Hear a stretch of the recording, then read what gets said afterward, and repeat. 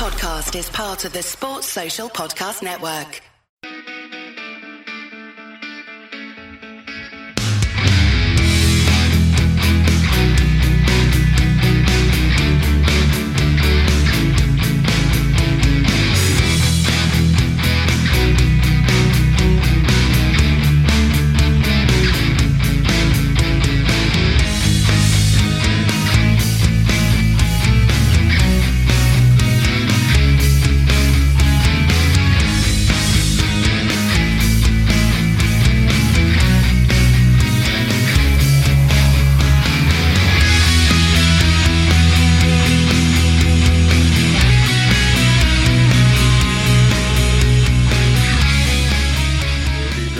Welcome to the Premier League forecast. Chris is still on holidays, so tonight you've got me hosting, joined tonight by Luke, by Ewan from the Talking Ballocks podcast, and by Tim, who's going to be the resident Man United fan for the night. God help. Right, look, there's loads to get on to this weekend, and we're just going to get straight into it. And we're going to start with Spurs against Wolves. Now, to be honest, this game should be a dour 0-0 draw. If you look at the two sides, you look at the two records. But Wolves are changing. They're evolving into a back four. And Spurs look like they've found a way to get at sides. Luke, how do you see this one panning out? Because Spurs could go top tomorrow before anyone else plays. Yeah, it'd be very interesting because the performance against Chelsea for Spurs wasn't really great. Like, they snatched the draw out of what should have been a defeat with some very dodgy refereeing decisions. So I do expect to see a better Tottenham side. However, they will be without Christian Romero for the next couple of weeks with a muscle injury. So it will be Sanchez, Dyer, Davis at the back. So I don't know if that's going to fill any Spurs fans with much confidence. But for Wolves, I think we'll see Matheus Nunes start for Wolves tomorrow. Big money signing in from Sporting Lisbon. So very interesting to see how he settles in. But yeah, Wolves haven't been very pleasing on the eye so far since moving to a back four this season. So I do expect Spurs to go top before anyone else plays tomorrow. Be interesting. Ewan, how do you think? I mean, there've been endless talk about Spurs and their transfer business this summer, but Wolves have splashed cash in the last couple of weeks. Matheus Nunes out of nowhere was linked with us. He was linked with a lot of clubs really, and he's off travelling the well trodden road from Portugal to Wolverhampton. What are you expecting from them this season? Because they are shifting away from their back five. They've got rid of Conor Cody, and it looks like they're going to be going to try to play a more attacking style of football. With they brought in Gonzalo Guedes as well. Yeah. Plus was it Wang up front with Pedro Neto, Podence. They've got decent players going forward. You know, there's a lot of players there in the shop window as well for some of the other clubs in the league. I think Wolves are one of those teams that kind of they go on good runs and then they kind of go a bit quiet and you almost forget about them a little bit. But I think Nunes is probably going to be the signing of the season. To be honest, I'm so impressed with him. I really thought Liverpool could do with him, especially after Thiago going off the other day. I really do think that was the perfect signing for you. Having watched him in the Champions League against Manchester City, he looked at home. He looked like he could have swapped shirts and controlled the game from Man City's point of view as well. He was a really, really good player in the Portuguese league for Sporting. So I think he'll be brilliant. And when you pair him up with Ruben Neves, if they can keep hold of him, which obviously is up for debate given the Man United situation and what they decide to do. But I think their midfield is probably one of the best, if not the best, outside of the top six. The only thing I would say with Wolves is they have to adjust now because they've been used to a back five for probably about 4 or 5 years now.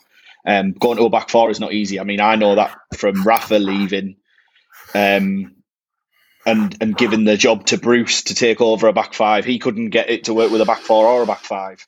It takes a really tactically astute manager to be able to switch between the two. I do think they've got good players. I'm just not sure about the depth. If they lose one or two, all of a sudden they're then struggling.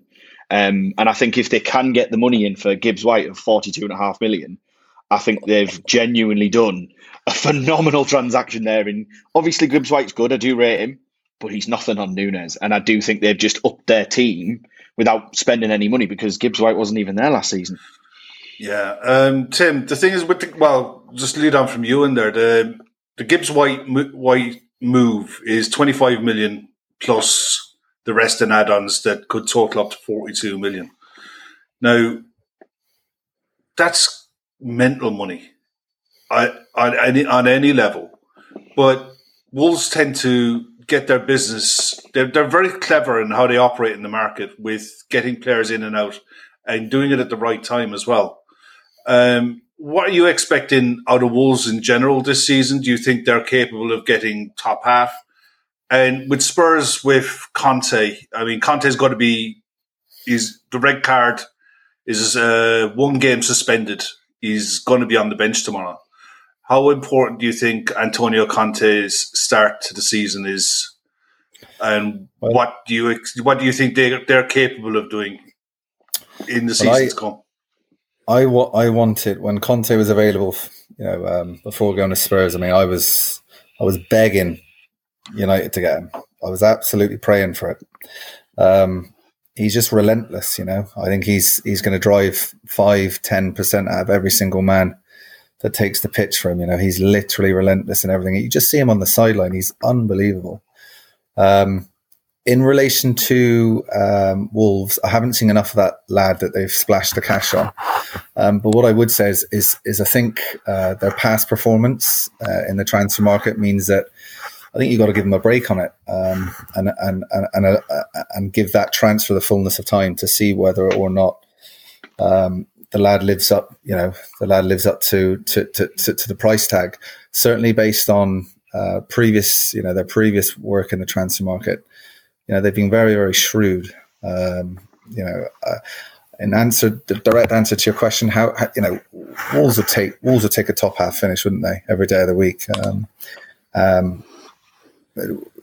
Have I seen anything from them thus far that makes me think no, not really. Somebody mentioned a moment ago about the shift from the shift from a 3 to a 4. That takes a lot. It takes a lot of getting used to. And it's probably too early to draw any conclusions on that. But that's a very, very important facet in terms of how will they perform this year. It's if they can get that settled.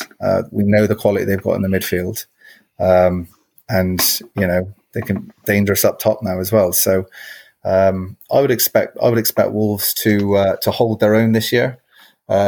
This game alone, though, just looking specifically at this game, my own thought process is that, Spurs did well to get a result against Chelsea, didn't they? I think Conte would have let them have it straight after the game.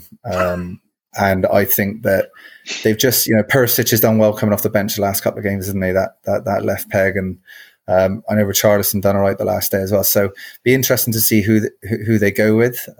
But the firepower is there, and if they can match up Wolves and get enough, if they can get enough of the ball in around the final third, I just think that they'll have too much. Yeah, no, that's a fair one. I mean, Wolves got a really good record against Spurs. They've won 4 of their last 5 trips to London. 2-0 last year, was it? I think. Yeah, they've taken points off Spurs on a consistent basis, but I think Spurs are a different animal then, and Wolves were a different animal as well under Nuno. They were so defensively sound and quick on the counter, and you had Raul Jimenez was an absolute animal. He was at the peak of his powers. He was a beast of a striker before his injury. So, I mean, I think it could be a really good game. Spurs need a reaction for the performance against Chelsea, but that's a game that Spurs would have rolled over on a couple of years ago. I mean, they've got that.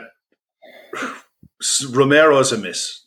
He's going to be a miss to any side, but they've got they've got enough. They should have enough to go top of the league tomorrow. And with results breeds confidence. And the one thing that stood out at me, actually, Heung-min Son has never scored against Wolves. So he's in all of the. I think he's played 9 times against Wolves over the years. He's never scored against them. So yeah, it'll be one to watch. Luke, score prediction? I'll probably go 3-1 Spurs. 3-1 Spurs. Ewan? I'm going the same. That's what I would have said. Yeah. Tim? 2-1 Spurs. 2-1 Spurs. Yeah, I think it'll be 2-0.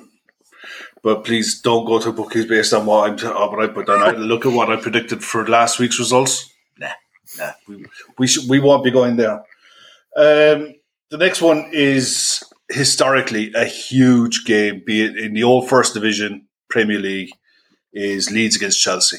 I mean, if you're talking about two sides who absolutely cannot stand each other, if you talk to Joe Weinman about, for those of you who don't know, Joe's a Leeds fan, he's a YouTuber, and we've had him on a fair few times. Brilliant guy. You ask him anything about Chelsea and Frank Lampard in general, and you'll just see the red mist come down.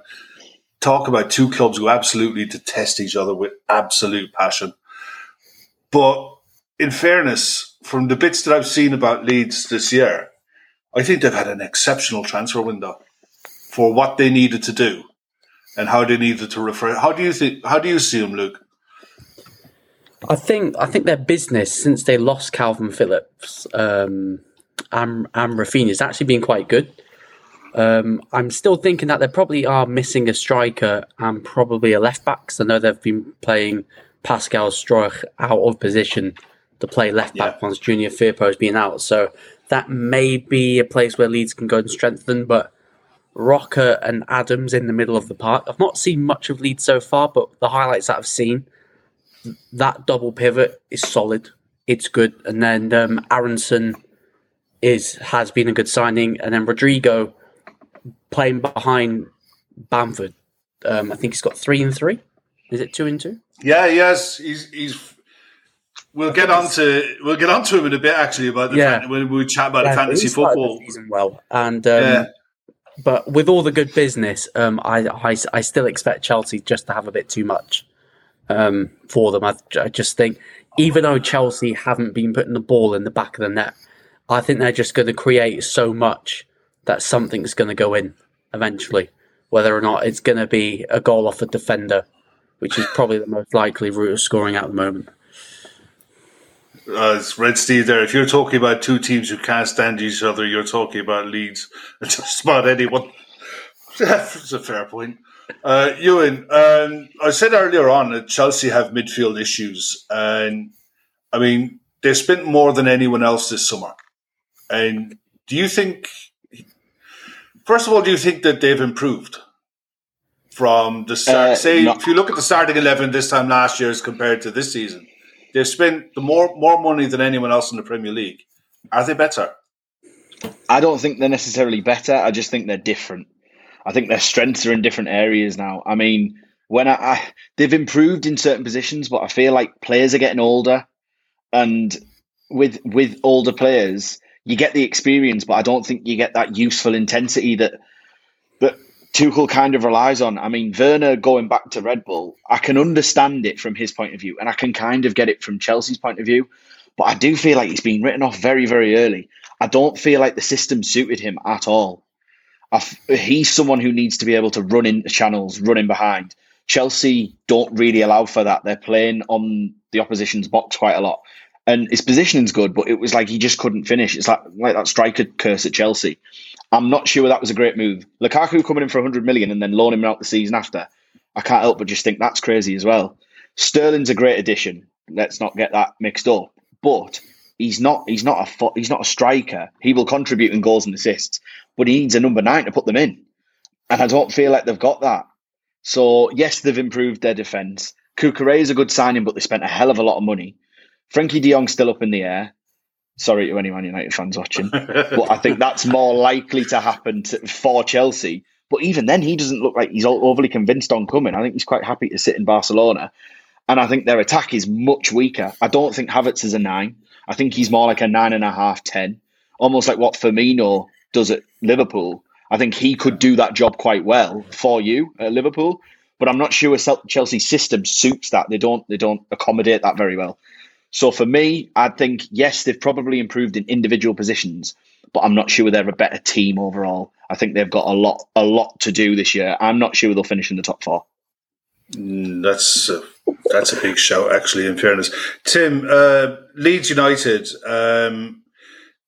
they brought in 8 players. They are too short. They're a striker and left back that they definitely need.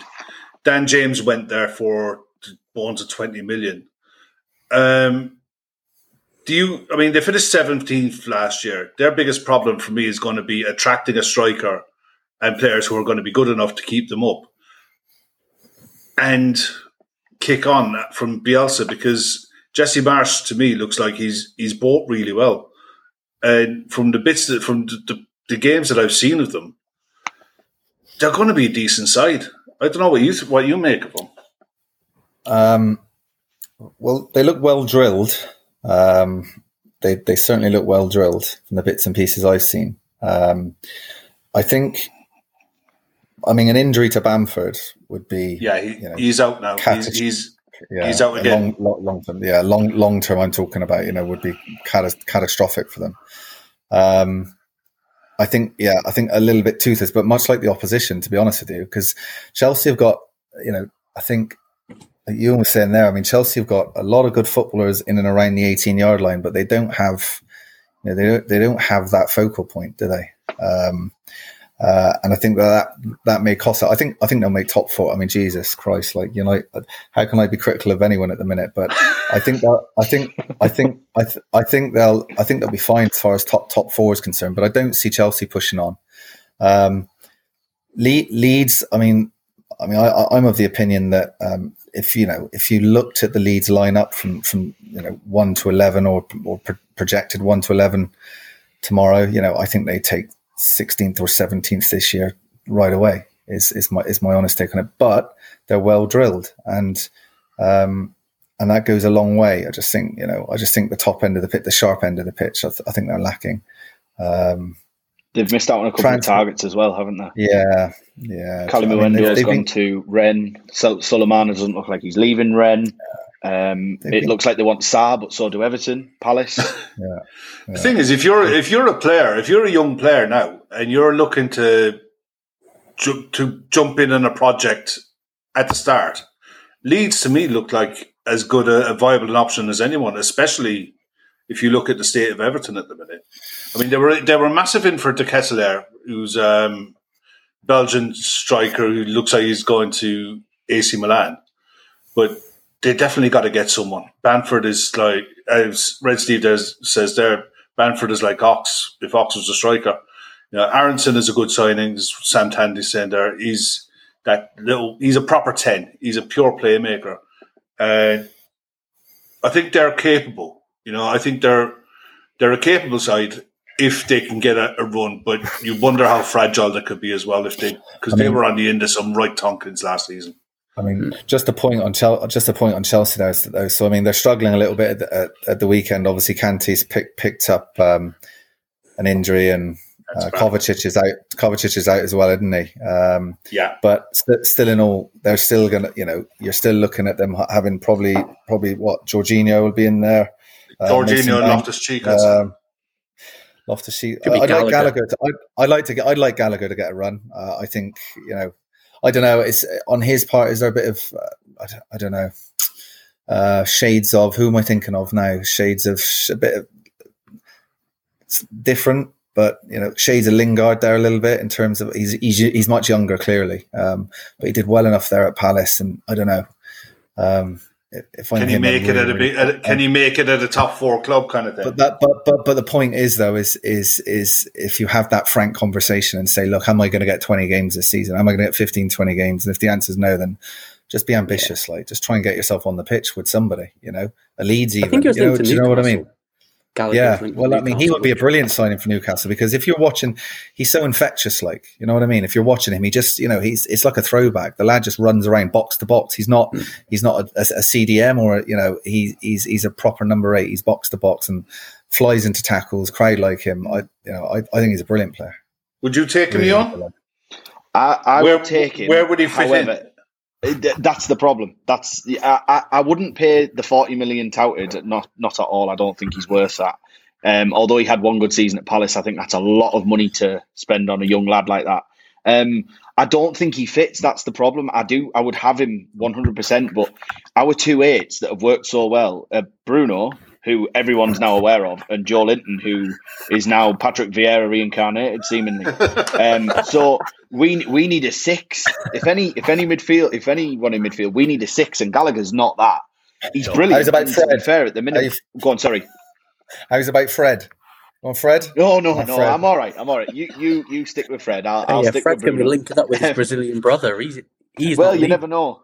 Eddie Howe managed to do it for Joe Linton. You never know. But I think Gallagher's definitely got the capabilities of joining a top team and making a difference. I'm just not sure he gets in straight away. I mean, Willock is playing at the minute, but the only reason he's playing is because Bruno's having to drop a little bit deeper, and he's better than Willock. But I don't think he's the long term. I wanted to ask you actually, Ewan, with Casemiro going to Manchester United. Mm-hmm. This is for me is Newcastle's first big test of a giant club coming for one of your players now. Now that you've got money, Bruno Guimaraes, if he gets his head turned by Real Madrid, let's face it, South American players, as soon as Real Madrid or Barcelona come calling, their head does get turned. And Eddie Howe can talk in his press conference all he likes about how he's a good guy and he came to the club and he didn't put this, that, and the other in his contract. If Real Madrid come knocking, that'll be a difficult decision for him because they might not knock twice. I agree with everything you've said. I can't disagree with anything you've said there. The one thing I will say is, though, the money we would be looking for would probably have to break their record. Are they going to do that for a number 8 who's played 6 months in the Premier League? Are they going to do that when they've got probably the best teenage midfielder in the world? Are they going to do that when they've just spent 80 million euros on Tchouaméni? Are they going to do that when they've still got Modric, Kroos, Ceballos is still there in the squad? I'm not saying that Bruno's better than him, but there's a lot of players in there, and it doesn't feel like that's a necessity for them right now. If they hadn't signed Tchouaméni, I'd be panicking. I'd be thinking, tie him down, put handcuffs on him at St. James, and do not let him leave until September the 2nd. But it is a different knock. I get that completely. Yeah. But I think with our ambition, we've got to say it's got to be stupid money, and we're talking upwards of 120 million, I believe, because otherwise we just reset ourselves. We've just gone back 6 months. All that positivity, all that enthusiasm is then deflated, and that we can't allow that to happen because you said earlier, winning breeds confidence. That's what we were doing. We can't afford to just let that go. So I feel like we need to use him as a bit of a catalyst and Trippier as well and say, look, these lads came. You can come and do the same, and we'll try and build and look at cups and things like that first. We'll get more into Newcastle in a bit. Just quick round the table on Chelsea, on Leeds Chelsea. Luke, score prediction. How do you reckon it'll go? 3-0 Chelsea. Interesting. Ewan? I think Leeds could score just because of the way they play. I think probably 3-1. Tim? I fancy a slight shock here, and I think a score draw. Oh, I hope so. I'm actually on the same boat.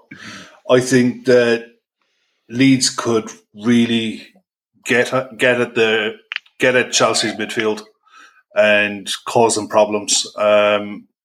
And I think Chelsea are going to have a problem scoring goals without a recognised 9. But the problem is they're going to get Aubameyang, aren't they? I think that's the latest link. That's the latest one, yeah. But I think Leeds have a tendency to concede. That's the only problem. I think 1-1 wouldn't be out. 2-2 even. It's going to be one of those. I think there's the games that we picked today. They're all games that I think they're worth watching, every single one of them, because there's something on all of them. There's definitely something in this game that I think there's something there for Leeds if they're brave enough to take it. and Chelsea need to show their credentials. But we'll see how that one goes. But a break from the weekend, we'll have a look at the fantasy football and see how we're getting on. Have you guys done it? Have you guys or did you just do it in the first week and you haven't looked at it since? What about you, Luke? Have you looked at it since? Yeah. Made changes last week, didn't you? Yeah, mate. Yeah. I put Haaland in my team, and he only got an assist. You got 8 touches, mate. 55 points on the weekend, so I am now 173 in the league. That's not bad. It's probably more than that's better to me, I think. Ewan, do you ever play it, or do you bother? Or do you have time? It's more time, and also it's stressful.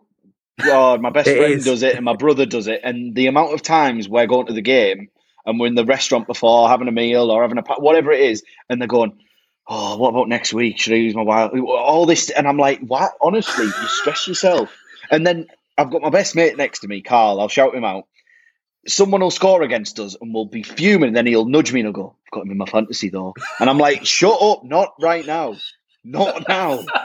Not when he's celebrating at the corner flag. No. You can wait until tomorrow at least." So yeah, I'm fully I'm on board with it. I know what goes on. I haven't got the time. So yeah, that's my stance on it.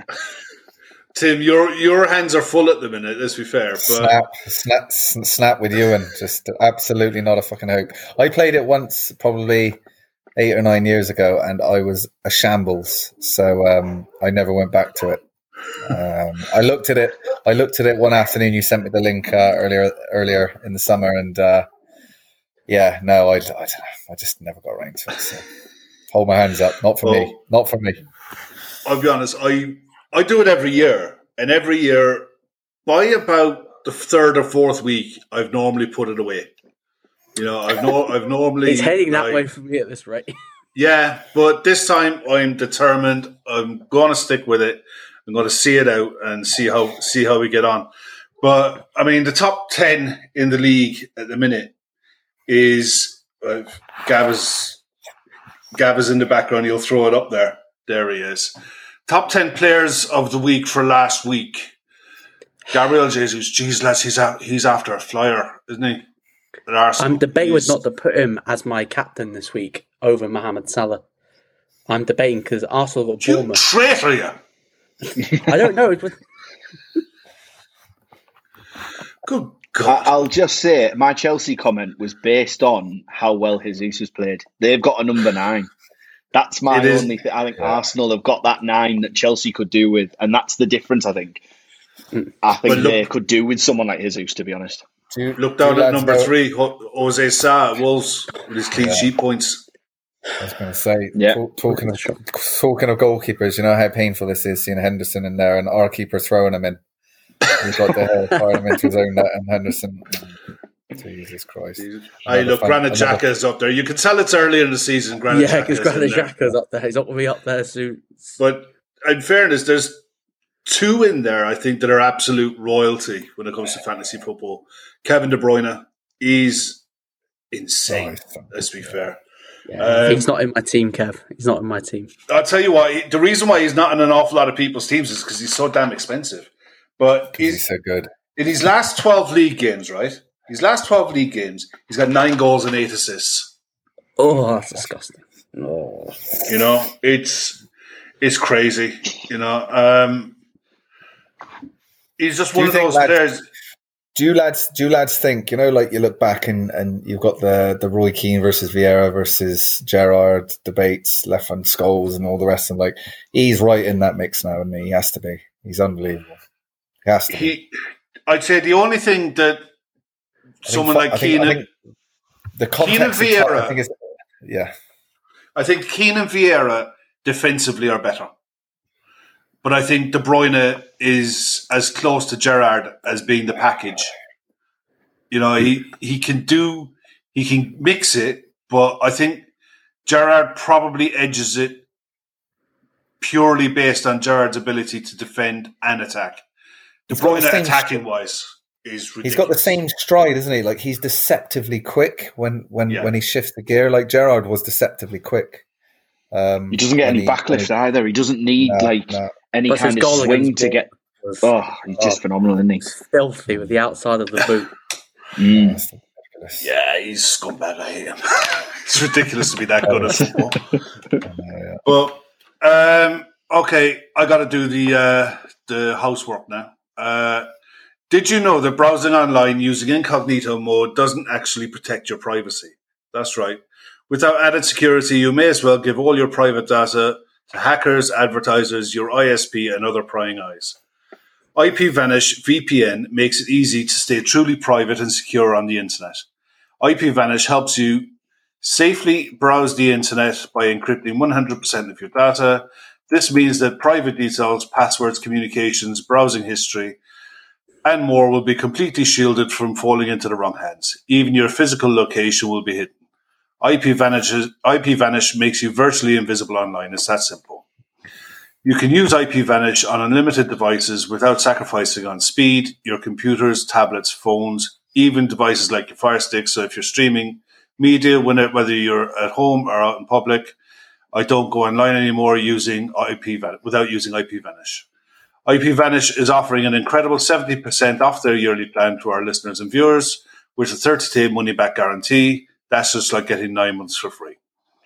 IPVanish is super easy to use. All you have to do is tap one button and you're instantly protected. You won't even know it's on. Stop sharing with the world everything you stream, everything you search for, and everything you buy. Take your privacy back today with a brand rated 4.6 out of 5 on Trustpilot. Go to ipvanish.com/daytrippers to claim your 70% savings. That's ipvanish.com/daytrippers.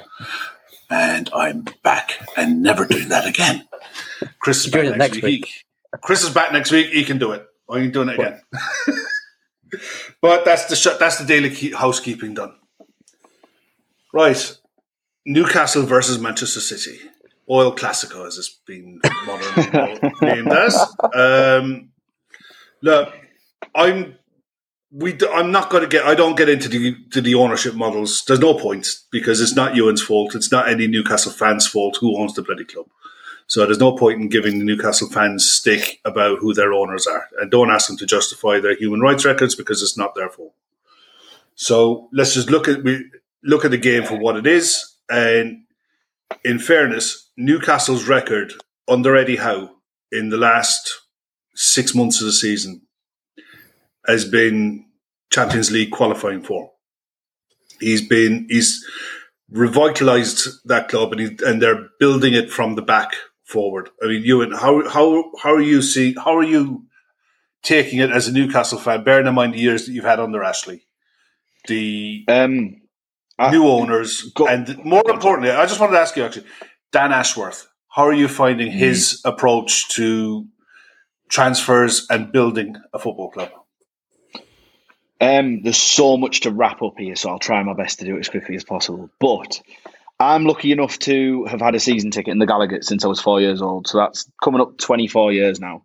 So I saw us play against teams like Barcelona. I saw us beat Juventus at home. I saw us play Inter Milan. I've seen it all, and then I've seen us get relegated. So in terms of the broader aspect, I'm not just someone who's seen the recent years. I'm not just someone who saw the early years. I've seen the whole lot. The club now is just full of enthusiasm and positivity. The fans go at the game and actually feel like, well, we've got a chance. In previous years under the ownership, barring maybe Rafa, you felt like, what's the point? What is the point? It was so underwhelming. Everyone was apathetic. Everyone was so apathetic. So getting someone like Eddie Howe in, I've got to be honest, I was a bit dubious, probably is the word, just because we hadn't seen him build a defence. We'd seen him do unbelievably well. And I think that goes so under the radar that he took them from Bournemouth from minus points in the 4th division to the Premier League in 5 years. That's ridiculous. If that was a German manager or a Spanish manager, people would be. I think it's because he's not necessarily sexy in terms of the way he speaks, the way he comes across in interviews. What he does is he comes across he's got massive amount of humility. He's very dignified. He doesn't get involved in things that he shouldn't be getting involved in. So in terms of the man, he's a brilliant man, but I think as a coach, he's probably up there with like Graham Potter as potentially one of the best English managers around for the next 20 years. In terms of Dan Ashworth, he was the one who really helped England become what they are now. Now, I don't particularly like watching England at the minute just because of the style of play they use, but the players they produced and the system in St George's Park and getting everyone together and using the youth teams and getting the 19s to train with the 20s to train with the 21s when there's a player good enough, and using that dynamic is so effective. And I just hope he brings that in, because at Brighton, I was listening to a podcast he was on. He was saying that no matter what happens, if they lose a player, they have a replacement, whether it be someone they're ready to buy there and then, or they've got someone out on loan or someone in the youth team. So when Ben White went, they knew they've got another 3 centre-halves who they'd sent out on loan. When Bissouma went, they had Moses Caicedo, who's come in and done an unbelievable job. I just hope he's able to replicate that and they allow him to build the skyscraper. The phrase going around our club at the minute is, we're trying to build a skyscraper, and you've got to build the foundations first. And the foundations come with people like Eddie Howe, people like Dan Ashworth, people like Darren Eales, who's just come from Atlanta, who built a club from the ground up in America, who've ended up winning the MLS. So you've got people there who clearly have a winning mentality, but they've also got a humility and a side that I think all of our clubs understand, that working class understanding of what fans would like from their club: hard work, effort, application. That's all we want. A lot of people will say to me in 5-6 years, "Oh, but you've not won anything." To be honest with you, I've waited 28 years anyway. Like, that doesn't matter. What matters to me is enjoying my football, getting to a Saturday and thinking I'm with my mates, I'm with my family, and I'm watching entertaining football where I actually feel like there's something to be positive about. That's what it is for me. And anything above that is a bonus. So people like that, I'm just so pleased to have them in the door, because people like Lee Charnley, Derek Lambias, Mike Ashley, they were an absolute shambles. How they worked in football for so long, I'll never know. Well, Tim, you're looking at City taking on the mantle now of what Manchester United were. They are the dominant club in England at the minute, winning 4 of the last 5 titles. Are Newcastle capable in the next decade of not just sharpening elbows, but really having a right go at it? For me, the way they've started, the platforms they're building from the back, building solidity. But how do you see it? Well, exactly that. To be totally honest with you, I like Eddie Howe. I think you can see he's studious, and you see how he sets a team up. You could change the Newcastle kit. Okay, give them a different kit to wear, and you can recognise certain similarities and traits in an Eddie Howe team from that of Bournemouth or what have you previously. I like the fact that they've not gone absolutely stone mad in the transfer market. Okay, they're taking their time. They're not just throwing money at the project left, right, and centre. As far as Newcastle as a club is a brilliant club. I've gone up to St James's a couple of times, and it's unreal. And the lack of silver, you speak to, I've gone up there for a few weekends. You speak to a lot of fans, and it is about entertainment. Like, it literally is. It's about what those people are watching on a Saturday afternoon, and it's one of those whereby it's a one club city. So everybody is looking forward to a Saturday or a Sunday or whenever the fuck the games are getting played these days, and they all want the same thing. And it's Newcastle playing decent football, but I think they've the potential to be bigger and better than that, in the sense that, why can't they? I mean, why actually can't they? Why can't they take that next step forward? I mean, you've just opened up there by talking about Man City. Like, Man City, obviously we'll talk about United, Liverpool in a minute, but football is cyclical. Like, we're having the worst time that I can ever remember in my 30, I'm 41. So what have I been following United now? 33 years following him. 34 years, sorry. It's the worst spell I can ever remember. But, every club has to have, in terms of a successful period, it has to have a beginning. It has to have a period that marks its entry into the arena as actually, because all right, Man City before they won the odd league or whatever, back along, but it's only now that with the money that's come along and all the rest of it, but it's only now that you're actually able to turn around and say, right, there's 4 leagues there in 5 years. Okay, actually, these are a significant club now at home and in Europe. But, at the end of the day, it's, what is it since Mark Hughes was there and the money arrived? What is it, 2008, was it? Was it 2000? Yeah. 2007, 8, something like that. So what is it, 10, 11, 12? Why can't Newcastle get there? I mean, they've got the support. They've got the grind already. They've got the backing now. Like, why the fuck can't they? Excuse my French. Sorry. No, you're all right. Don't worry about it. Past the watershed. So I'd look at it and I'd be, all right, like you opened up by saying about, the owners and the money and the human rights and all that stuff, whatever, putting that to one side and literally parking it for a moment. Okay. What a time to be a Newcastle fan, what a time. And I think they've got the right man for the job, because I don't think he's going to, I think he's probably gone in with a game plan and said, look, this is the way I'm going to do it. And I'm going to build from the back. I'm going to assemble a squad. And I'll tell you this much now, they're 7-1 to beat Man City. And I think Man City will win the game, but 7-1, it's rude not to, isn't it? It is a bit. We've actually got a decent record. The record they've got home against Man City as well. Yeah, absolutely. Like Kev said there, what's their record there? They'll be Champions League dating back to when? Christmas. Since January, we're third in the league on points per game. Points per game at home. Jeez, Luke, worth the quid. Yeah, well, I was just going to ask you, Luke. We'll get into the game. Newcastle are a very difficult, as we've seen when we've played them.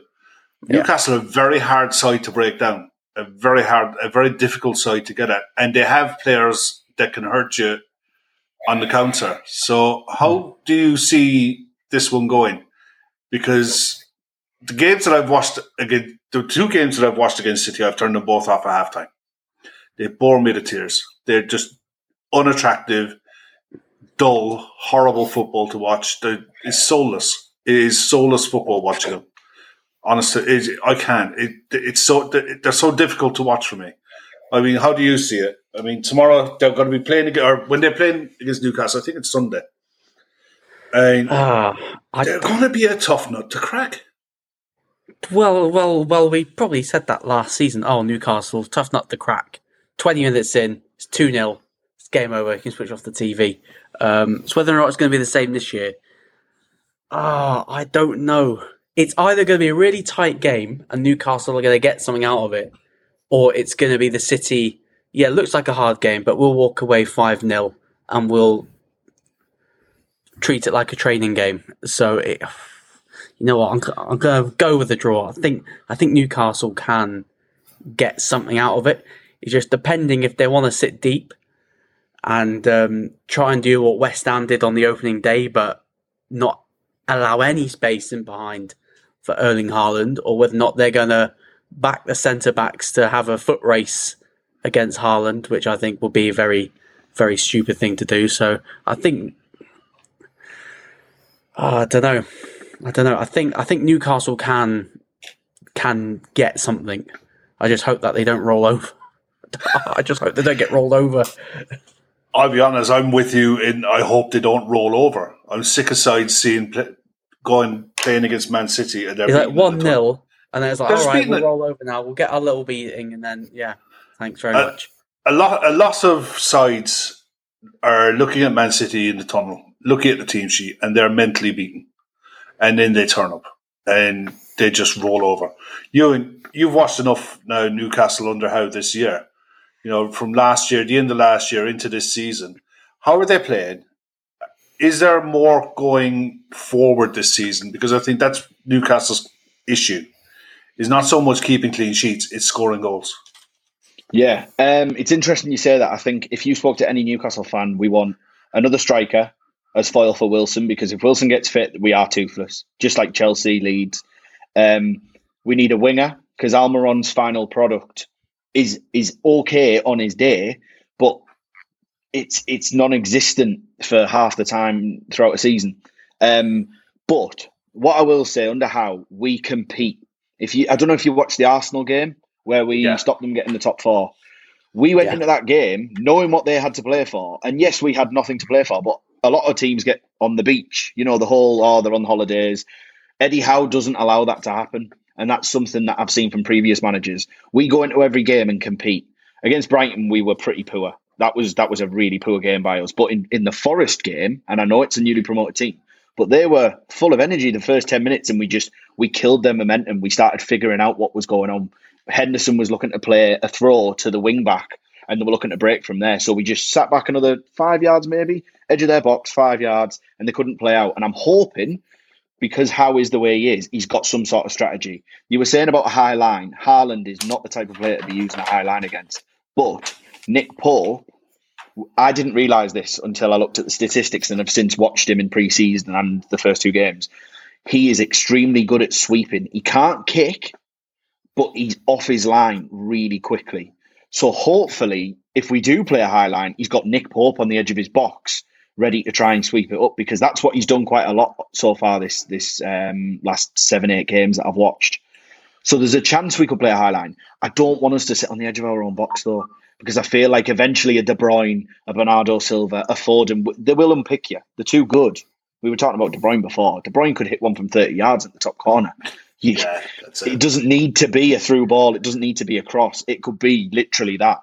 So for me, I think we don't go toe-to-toe, but we look to set traps. We look to hit them with a press at certain times, and that's what Joe Linton's very good at doing. He almost initiates the press, so he'll allow Wilson to chase, and then he'll initiate the press and support him. Man City are good enough to play through it though and kill us. So it's a difficult one. It's a fascinating game. Don't give me hope. Don't give me hope. No, that's it. I'm not saying we will, but I think there's a chance. There's definitely a chance. There's definitely a chance. I mean, 100%. Tim, how do you see it going? Because the one thing I look at Man City, they don't have the luxury of being able to change much. You know, I looked at their bench in the last game, and I think they had 4 or 5 under 23s. You know, and the talk around Bernardo Silva hasn't gone away. Pep was questioned on it in his press conference today, and he was coy about it, that he knows that Bernardo wants away. So it's a possibility that he might not start. You know, I don't know if everything is all as hunky-dory as people like to think at Man City at the minute. Yeah, I mean... Or is it wishful thinking on my part? What was that? Yeah, I was going to say, you've got your Liverpool head on there, lad. I mean, you know, you're looking at, even if Bernardo Silva isn't playing, what have you got? You've got De Bruyne, Rodri, probably Gundogan, I'd say. Yeah. Probably a midfield 3. I mean, it ain't bad. Top end, probably Mahrez and Foden and Haaland. So I know what you're saying about the bench, but Jesus Christ, that 11 ain't bad. Like, and that will do the damage against most sides. Just going back to the point there in terms of how Newcastle play against them, how they set up. It is your classic catch-22, because, you know, I think like the coach's manual would say, you have to sit deep against Haaland, because if you leave space in behind him, he is just, I mean, that one he got in the first, that penalty one, I mean, he had no right. But I mean, they were sat pretty, the defensive line on that occasion were actually fairly deep. Pretty deep, the acceleration over. Yeah, it's the acceleration over like 6-7 yards. Like, so I think to be honest with you though, I think Newcastle have the tools to hurt Man City. Okay, obviously you're going to concede possession. You're probably looking at, you know, you're at home. You're probably looking at somewhere between 35 and 40% possession. Okay, and is what you do with that. But I do think that I do think they've got the players that can hurt. I mean, Saint-Maximin, I mean, he's, you know, Wilson is a headache for any centre-half pairing. I mean, he will not stop. Like, he'll be absolutely on it all day long. And like you say there, Joe Linton, Willett, Guimaraes, I mean, that's strong as well. I think the way to play, I don't know, what the fuck do I know? But I think the way to do it is I think you're conceding possession. So naturally, even if you're trying to be brave and to push up, you are going to concede space. But I think it's about, when you get the chance to break, it's not just your front 3 or 4 going for it, like, and you know, you have to push up, and you have to your starting position has to be as high as it possibly can be, and then naturally you'll start to concede ground. But I think Newcastle have the tools to hurt City, but they're just so good. It's hard to look at anything other than the Man City win, because they are so freaking good at the minute. But you know, I think Eddie Howe, 50,000 mad Geordies there. I think the record they've got at the minute since Christmas. If they start well, I think that's key. I think if they can get 20, 30 minutes in and they've started well and you've created a chance or two themselves, you'd be hopeful that they can get a result. Hard to see past City, but Jesus Christ, 7-1 at home, it's worth a tenner. Worth a punt, isn't it? Definitely, absolutely. for sure. Quick around the houses then. Luke, score? 2-2. 2-2. Desmond? Ewan? Let's hope so. Sunday game, telly, 52,000 having a drink at lunchtime through till 4 o'clock. Bank holiday weekend. Oh yes, I've got a sneaking suspicion there's a draw in there. I don't think we'll score 2. I think 1-1, and that's a hopeful head. It's not a logical head, to be honest. It always is with fans. Tim, how do you reckon? Sunday afternoon, 52,000 Geordies. A good start from Eddie Howe. 4-0 City. You've killed it. No. Jokes aside, I think City will be too good in the end. But I'll say 2-1 City. 2-1 City. Yeah, I went the same. I went 2-1. I think City will have to work for it. Ideally, Newcastle get ahead. If Newcastle can get ahead, yes, then anything could happen. But I've seen Newcastle when you don't expect it, they're well capable of getting players forward in numbers. And I don't care who you are. If you're not prepared to do the hard yards going the other way, then you will concede space, you will concede chances. So I just hope that they work City. If City win it, fine, look, they do, but I hope they have to work for it. I hope they have to earn it. If we can get Callum Wilson a couple of chances, I think he can score goals. That's what it's dependent on. If we can create opportunities for him, 1 or 2 a game, he'll likely score. Yeah, I think your season really hinges on his availability at the minute. His fitness. He's one of those players that in the game you wish nothing but good things in a way, because he's had so much time out with injuries over the years. I'd love to see him just get a good season under his belt, just to see what he can do. He's surrounded by players who give him chances. He'll be on the plane. If he stays fit for between now and by the time the squad's announced, he'll be on the plane, 100%. This is Southgate we're talking about. That's my worry. But then Southgate apparently spoke to Eddie Howe the other day and asked him how he was doing and how his fitness was, and he was watching him. So who knows? Maybe there's a chance for him, because off the bench, he'll be on the plane to look after Harry Kane's shin pads or something. He won't get a minute. But he'll be on the plane. Yeah, I think you're right. If your season's hinging on Callum Wilson, I'd be hoping that he's not going to the World Cup. So I hope, as a selfish point of view, I don't want him to go, but as a bloke, as a player who represents our club, I'd love him to, because he needs that chance. Every time he plays for England, he scores. So Laszlo in the chat is going for a 2-2. Philip's going for a 2-0 City. Seen some other scorelines flying in there as well. I think more in hope than anything else. I mean, your logical head on City should have enough. If it's logical, then it's probably going to be like 3-1. In fairness, Luke, if it was logical, mate, we'd all be rich and we'd be going to the bookies and there'd be no such thing as bookmakers, because we'd have all cleaned them out. Football has a way of not doing that to people, you know what I mean? But we will see. But then we get on to the real meat and drink of the weekend. Relegation clash. Relegation clash of the two biggest clubs in England. It's mental, isn't it? I can't believe I'm sat here on a Liverpool podcast talking about Man United and Liverpool being below. A relegation podcast. It's crazy. Look, we'll start with the start. Luke, you messaged me earlier on. The first thing you said was, Casemiro, we got to talk about Casemiro. I'm like, okay, fair enough, no problem. All yours. What do you look, first and foremost, what do you think of the player? And what do you think of the signing for United? Bearing in mind what Manchester United need today. Not about what they need in 2 years' time. what they need today. Right, so I'll be nice first. I think it's an excellent bit of business. He's in his prime at the moment. The fee, it's like £50 million. That's not a lot of money nowadays. Yes, he is gonna get. I think his wage is gonna be about. Is it under 300 grand? So obviously he's gonna get a nice little wage bump. Ronaldo's gonna be happy because he's gonna see like the Real Madrid side just get assembled in front of his eyes. Oh, there's Casemiro. There's Varane. Is Benzema coming as well? No, I do think he's exactly what they need to shield that defence. He's not, like, my only concern is he's not the greatest passer of the ball. He's not a great distributor. So his job is just to make the tackles and interceptions and pop it up to Kroos and Modric and just let them do the rest. But for United, who's he going to pop it off to that's going to really carry the ball up the pitch?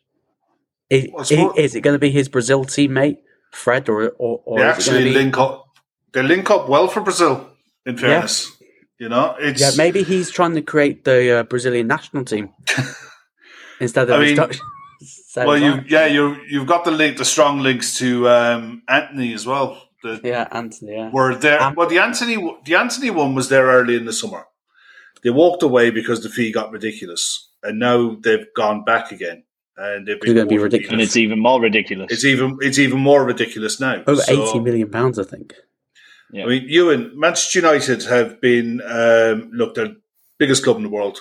They're arguably one of the biggest clubs in the world with Real Madrid, Bayern Munich, Barcelona, ourselves. They're a juggernaut. They're a financial juggernaut. They're a financial powerhouse. And usually over the years, it was always the case, if they wanted a player, they just went and got a player. Yeah. Now they shoes on the other foot, and you've got a generation of players in a large case where they're like Bruno Guimaraes, where they're looking at, I want to play first and foremost, the project, and where will this take me over the length of my contract, rather than looking at the end figure on the contract. And that's where you're looking at the likes of Jude Bellingham going off to Dortmund when he could have taken easier money in England. Sancho did the same thing, went off to Dortmund to blood his career. Where do you look because you're the neutral in this? You look at Manchester United now, and what do you think needs to happen there? Because speaking from experience of an ownership, it is huge what influence that can have on morale, enthusiasm, everything like that. It really does. There's no denying that. The only thing I've got a real bugbear about is when you see how much money's being spent. I don't think that investment's necessarily the problem in the team. I think it's the way it's invested. It's the structure of how it's invested. They've invested in different managers, not in the squad. So they've given X amount of money to Jose, to Van Gaal, to Solskjaer, to now Ten Hag. They've all wanted different styles, different types of players. I think that's an issue. I think it's more the recruitment side of it. It's more the strategic side of it, the data analysis. I mean, everyone's used the word, but it is so scattergun in terms of Chelsea and Man United this summer. Because how can you go from Frankie de Jong, who's one of the most elegant, like beautiful on the eye footballers, who can turn defence into attack the way he glides by players and he takes the ball on the half turn, but then you go and you're looking at getting Rabiot, who's like a bit more of a hard tackler. He can pass. He's gritty, but he's not the same as de Jong. And then they've gone to Casemiro, who's a typical number 6, rather than number 8. I don't think they've got a plan. You have to have a plan from top to bottom. Your manager has to align with your sporting director. Then they have to align with the CEO, who probably goes and helps make the deals. And the owners need to understand what type of money you need to be able to do those things. If you said to me, look at their incoming transfers, Varane on paper, brilliant. Ronaldo on paper, brilliant. Martial on paper at the time was like, wow, Ballon d'Or potential. There's so many who you could look at the squad and go, do you know what? They're all brilliant individuals, but they're a mishmash of a team. They were playing Christian Eriksen at centre defensive midfield the other day. He's never played there in his life. He's played as a transitional 8 or a left-hand side of a 3. It doesn't make sense to me. So there's definite strategic issues, and the ownership changing would help. But I feel like they have to go and they have to say, right, what positions are we weakest in? Because they're weak in numerous positions. For me, Harry Maguire is a weak link. He has to be dropped. Mo Salah and people like Diaz will have him on toast if he plays. You looked at the Old Trafford game last year. I'm actually a teacher, and a lot of my children are Man United fans in that class last year. Poor kids. And I said, "You're going to get back." I said, they were like, "Oh, what do you think? What do you think?" And it was Ronaldo had just signed, and you know, they just battered us 3-1 under Steve Bruce, and they had this false idea of how. And I just kept saying, like, they could pick you off so easily. And I came in the next day, and Salah had a hat trick. Like, it was predictable, I think, from a lot of Man United fans' point of view who've seen them play week in, week out. I think they'd probably look at the transfer business and go, yeah, excellent. But there's no real style of play being implemented for years. If you ask me the way Man United play, I couldn't tell you. When I was growing up, it was 2 strikers or like a 9 and a 10, and you would have people bombing down the wings, giving the fullbacks nightmares, and then when they're giving the fullbacks nightmares, Gary Neville's overlapping, making it even more difficult. Or Patrice Evra. It was impossible to deal with. Yeah, it is. Yeah. So I think they need to find what they want. What do they want to achieve? Do they want to be possession based like City? Do they want to go with, well, they brought in Rangnick to be like Liverpool, and that didn't work. Now they want to be good in the transitions and like pick teams off quite quickly and break forward like they did in pre-season. But if you haven't got the players to do it, you can't do it. Tim, where to start, mate? I mean, how long have you got? I had years of abuse from you and your father, giving it to Manchester United or, you know, this, that, and the other. And you were, for donkeys. And now that the size 12s are firmly on the other foot. Oh, yeah? Because they are. You good? I mean, where do you start? This is the thing. The Glazers, the pundits, you know, the Gary Nevilles, the Rio Ferdinands of this world, the voice that they have, the platform that they have, you know, getting games abandoned, talk of strikes or talk of protests at the weekend. What do the fans want first and foremost? And how do they go about restarting this? Because it needs a restart. Oh, yeah, it does, yeah. So just a couple of things. Like, where I'm at as a United fan now, and I mean, you know, literally, I remember Michael Knighton doing kick-ups on the pitch at Old Trafford, and then we had that ridiculous run then, okay? And, you know, yeah, the shoes on the other foot now in so much of as where we're at. But, you know, football is cyclical, all right? Yeah. But I genuinely feel that Manchester United as a football club, you know, which has 1878, so 145 years or whatever it is now. I actually think that this is the most pivotal stage that we've ever been at as a club, in so much as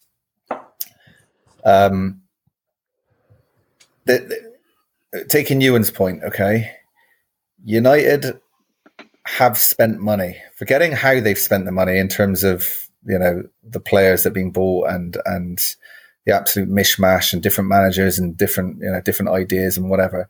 They've spent money, but to be totally clear on it, like, they haven't spent a penny of the Glazers' money. It's been money that Manchester United has produced itself as a commercial juggernaut, okay? What will happen over time, and the reason I say it's pivotal now, is because what will happen over the next 4, 5, 6 years, okay, is little kids running around now, they've got Man City shirts on, or they've got Chelsea shirts on, or Liverpool shirts on, or whatever. And, you know, if we get 10, 15 more years of this, okay, we will, you know, we'll be lucky for a top half club. Okay. We'll be a club that, you know, the older generation will remember were good ones.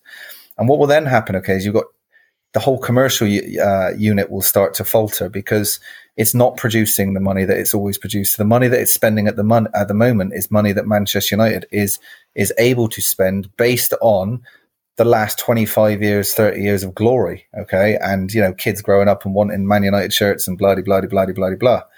It stinks from the top down. It absolutely freaking hums. So if you look at the Casemiro signing today, look at it in isolation, sound. United's two central defensive options at the moment are Fred, who I'm telling you now, I've played in like the Gloucestershire County League, like semi-pro. My touch is better than Fred's. I'm telling you now, absolute fact. It actually is. Right? Scott McTominay. They're trying to shoehorn him. I actually kind of feel sorry for McTominay in a way, right? He's slightly better than what he's shown at the minute, because he is actually just a box to box up and down. He's not good enough for Man United. He simply isn't. Okay, but he's not the player that he plays centre half for Scotland, for fuck's sake. But he's, you know what I mean? So how can that be a centre midfielder for Man United? In isolation, Casemiro 100% better than anything they've got. I take your point. Who's he going to pass it to? That will hopefully come in time. Frankie de Jong is the one. He is the player that can take the ball on the half turn. He scans, he looks over his shoulder before the ball comes to him, and he'll take the ball. And he glides, and he can ride a tackle, and he can take a risk, and he can cut through lines, and he can pop off a 1-2 or a slide rule pass. He can do all of those things. He's and it just reeks because we're at a situation whereby it's like, well, he's owed 17 million quid by Barcelona. He'd probably come otherwise. I put out a tweet there saying, fuck it, just sign him, because we need something to stop the rot. And I was hoping beyond hope this year that after the absolute hash of selection with managers over the years, and I mean that in terms of, Mourinho, Van Gaal, people like this with brilliant track records, all right? A little bit like you, Ewan, I want to watch my team play attacking, exciting football. And genuinely, I don't think that they were ever the right guys for the job. I stand by that. I mean, given money and given all of the players that Jose wanted, United would have probably been successful. They could well have won a league. I don't know. But it was shite to watch. There's no getting away from it. You could then turn around and say, he wasn't given what he wanted. Again, it goes back upstairs. But it's absolutely crucial that at this point on where we are now, okay, it's absolutely crucial that there's new ownership at the club. I'm trying not to get ahead of myself, and I'm trying not to. It's hard not to get excited at the prospect of an ownership or a buyout or what have you. Yeah, it's hard. Sorry, his name was off my tip of my tongue there.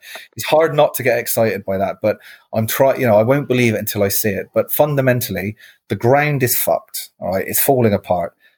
Anybody that's been up to Old Trafford will see. I mean, if it pisses down with rain, it's hitting. It's hitting. It's awful. The training ground is, at one point was the best in Europe. It's second rate now. It's like shit. It's like championship stuff. It's 21 years old now, isn't it?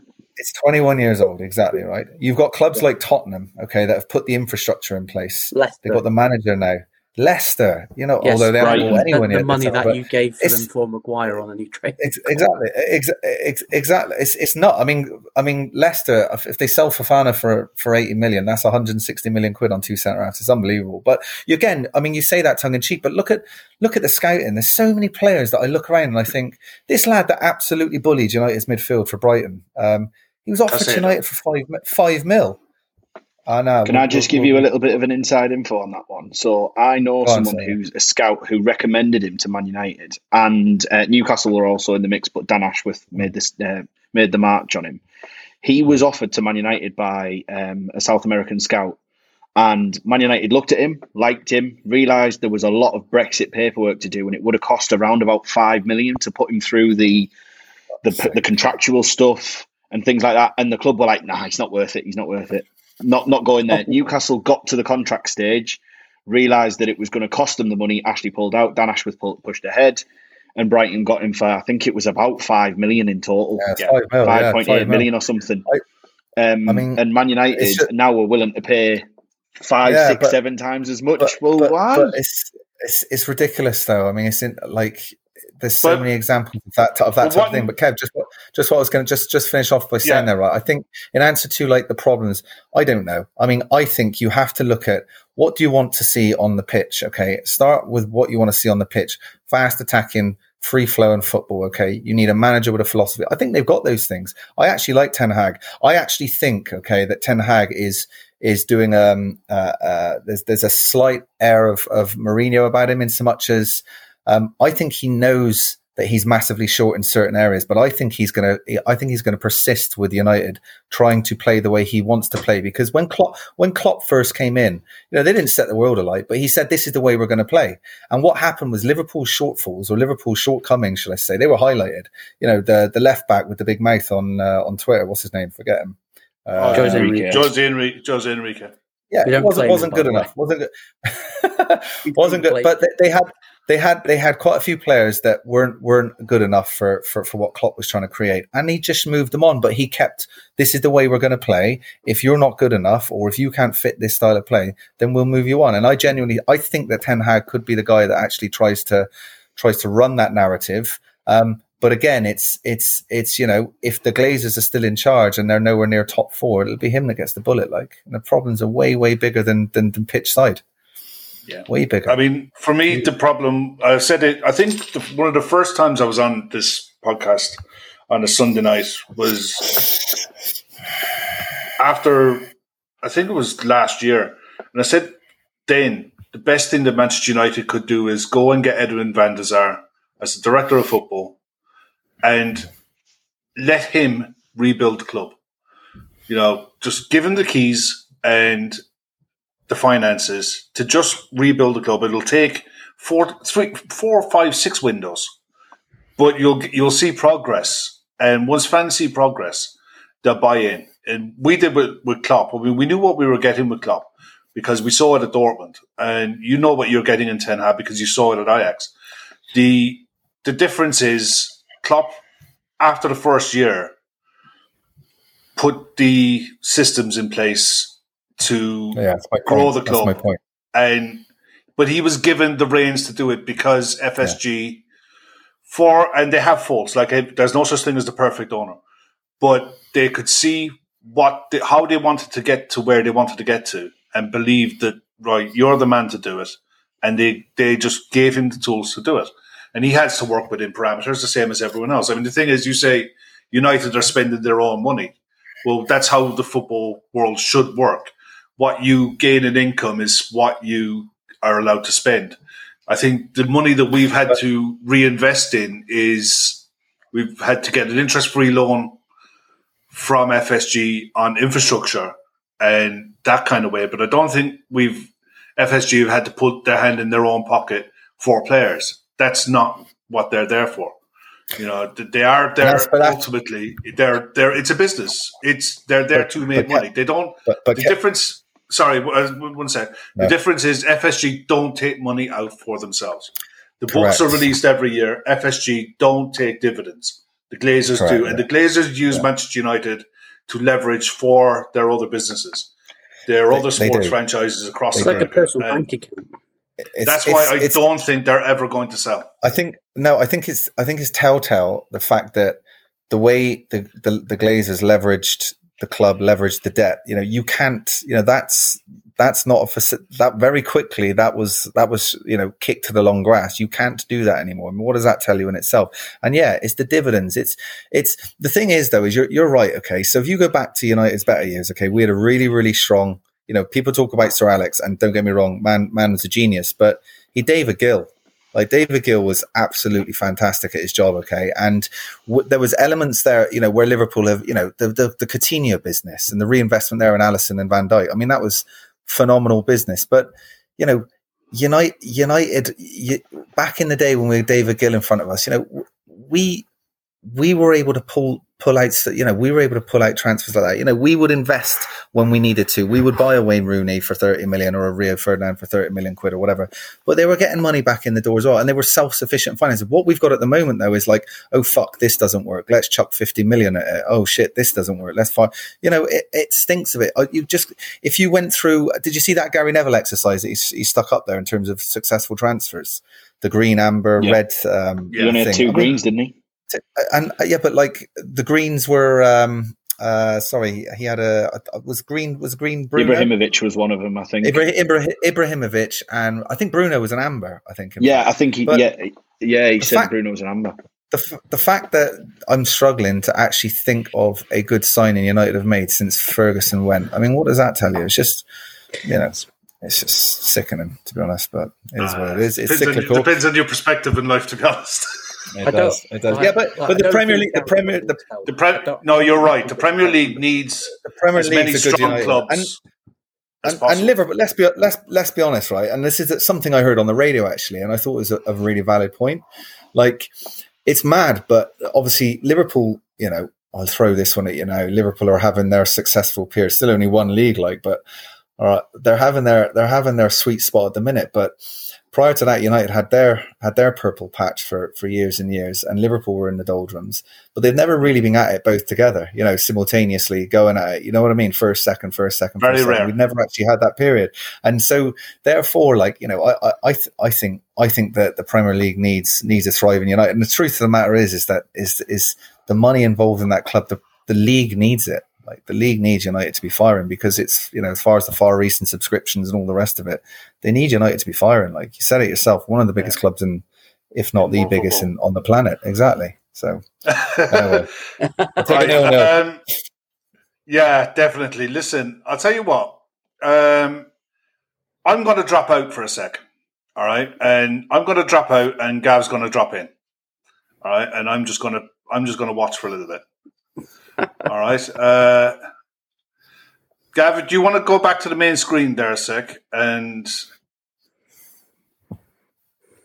do you want to just... did you create an extra screen? Here he is. I think you're on mute, Gav. Yeah, we can't hear you. Leave him there. Can you hear me now?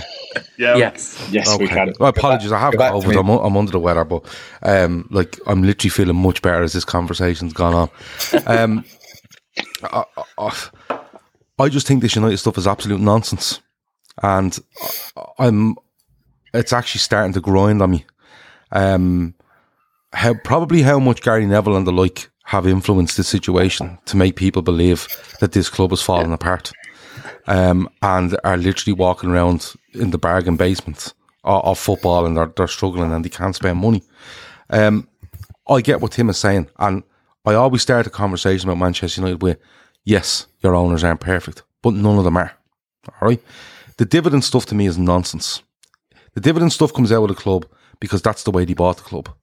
But it's not like they're not spending money, And I have conversations all the time with Manchester United fans about what they could do, what's gone wrong and stuff like that. And I keep coming back to Gary Neville, Rio Ferdinand, and others across social media, platforms like this as well, that are more of a hindrance to that club than they are of a help. And I'll argue that point on as long as the day is, because they are talking complete and utter bullshit. All right, in my opinion. Gary Neville, I can't find any record of Gary Neville ever given out about a Manchester United signing. Can't find them. I can't find where Gary Neville has an absolute meltdown, all right, to the point where he just cannot for the life of him understand why Manchester United have made this signing. And I go way back. I would take the Moyes stuff out, because Moyes was just the wrong place at the wrong time, and it just did not suit. Van Gaal, don't think he had an issue with him. Mourinho didn't have an issue with him. Ole Gunnar Solskjaer wouldn't say a word against him because he was his friend. And Erik ten Hag, he's doing an extended interview with him in the last day or two that you'll see before the game on Monday night. Never piped up about it. Never piped up about a signing. All these signings that come in, Ronaldo come in, they were all rejoicing. Rio Ferdinand was doing little gifts. Do you remember? And he was doing everything was fucking great, right? And the easiest thing to do is blame the owners. Now, if you have no problem with signings and you have no problem with managerial appointments over a period where you spent £1.3 billion, right? How can you turn around and make the owners the biggest problem? I understand some appointments within the club, like for directors of football and all. I get that. But Manchester United, for me, spend shitloads of money, okay? And they're basically spoiled brats. That's what they are. They're spoiled brats. No, they are spoiled. Devil's advocate. In 1 second, you can. Yeah. They are spoiled brats, and I'll tell you why. 1.4 or 1.3 billion, someone would quote it, right? Spent over the last whatever amount of years should absolutely enable you to challenge. Absolutely enable you to challenge. Yes, you can point at directors of football. Yes, you can point at different appointments. But none of these were given out about. And Gary Neville, after every game now, refuses to speak about who's on the pitch at Manchester United because he never gave out about them. He refuses to give out about managers because he never gave out about them. So what's the easiest thing to do? Throw toys out of the pram and go and, just give out about the Glazers. I understand the stadium situation, probably more investment needed. I understand about Carrington. It is Carrington. It used to be the Cliff. I completely get that as well, right? I completely get that, right? More investment may be needed. Liverpool only moved out of Melwood 18 months ago. They were in Melwood for fucking 70 years or something, 60 years, right? Progress that as it went. Liverpool have only really gone near Anfield in a proper way since 2016. Really, when you think about it.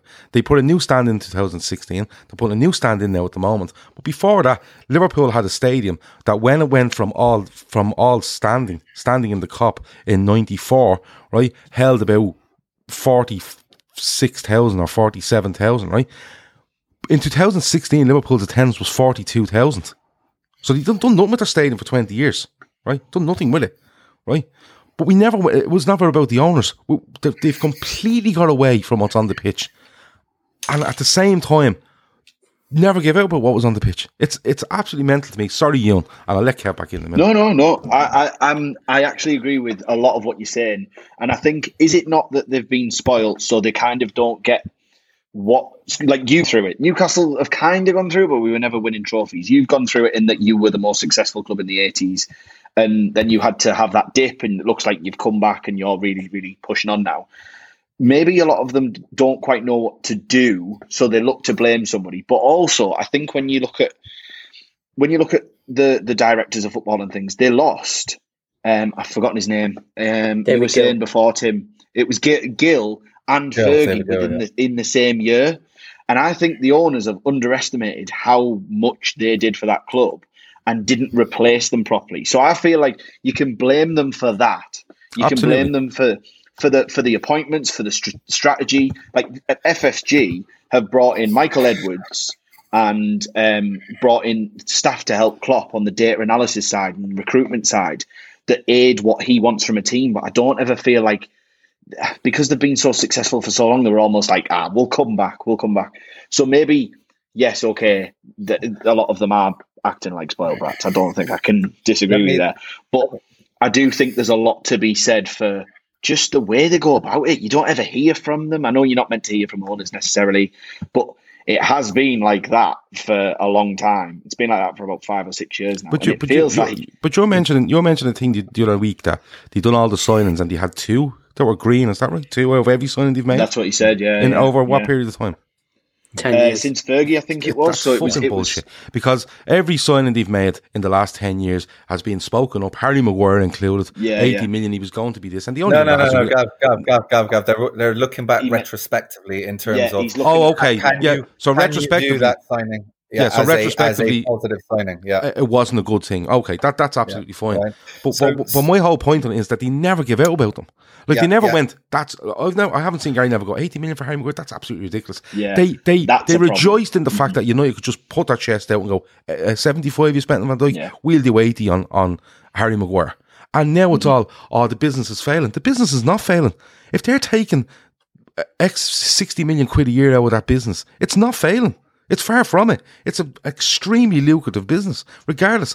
And the likes of Neville, Ferdinand and all need to go away or knock on the door at Manchester United tomorrow and go, I'll be your director of football, and stand up in front of these fans and actually put their words into action, which they won't do because they're not pundits anymore. They're not pundits. They're pawns in a game.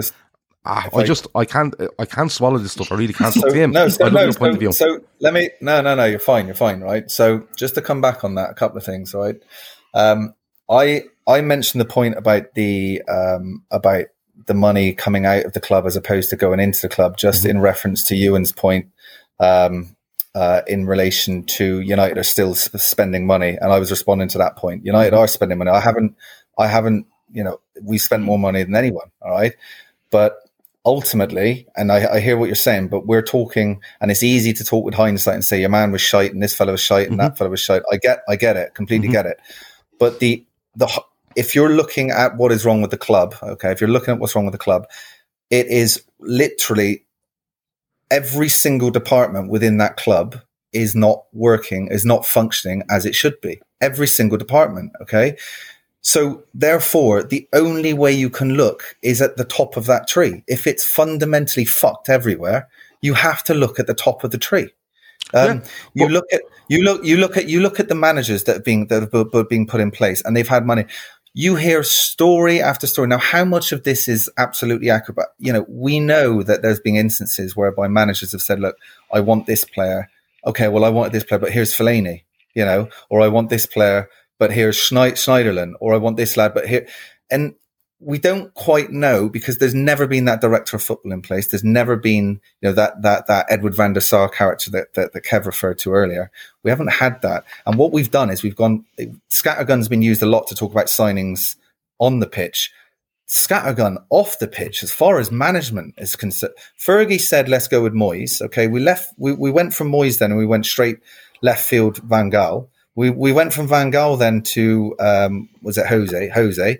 Then we moved across to stopgap in Solskjaer. I mean, it's literally a philosophy over here, and now that one didn't work. Let's try this philosophy over here. It's just the only. Do you think Fergie's got too much of an influence? He shouldn't be around that. I don't think he's got any influence at the moment in terms of the right influence. But his appearance, he shouldn't be there.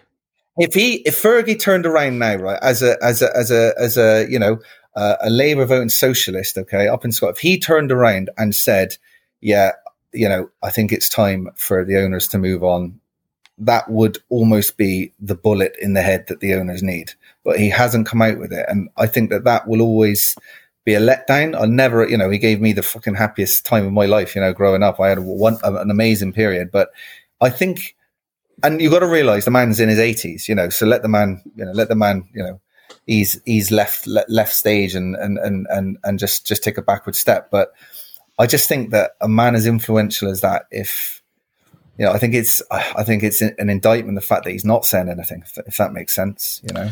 And the fact that he's actually present and is readily available to be on camera when United are losing or in a bad spot. And seeing nearly daily, not daily around Old Trafford, but there is times when he, like, you know, Ronaldo wants to leave and all of a sudden Ferguson's turning up at Old Trafford. Like, you know, it'd be like Liverpool ringing Kenny Dalglish and going, listen, Mo Salah won't sign a deal. Like, Kenny Dalglish isn't walking in there. Kenny Dalglish turns up on match days and has a lovely time.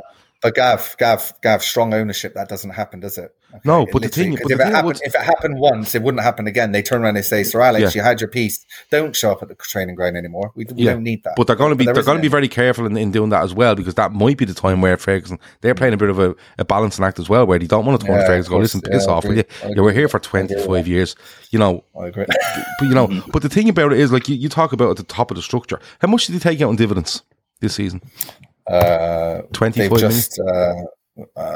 Was it? I think it's around 25. Say 25 million, just for argument's sake. It could be a bit higher, but it could be a bit lower. So if they come out tomorrow and said, we're not taking 25 million, we're putting it back in, but we're just going to fix Old Trafford and we're going to make Carrington deadly. I swear to God. Now, obviously, look, you're going to get a load of the fucking Twitter idiots, okay? But I swear to God, like, I would take 10 years of relative, I don't know, failure on the pitch, okay, to get the mediocrity top down right.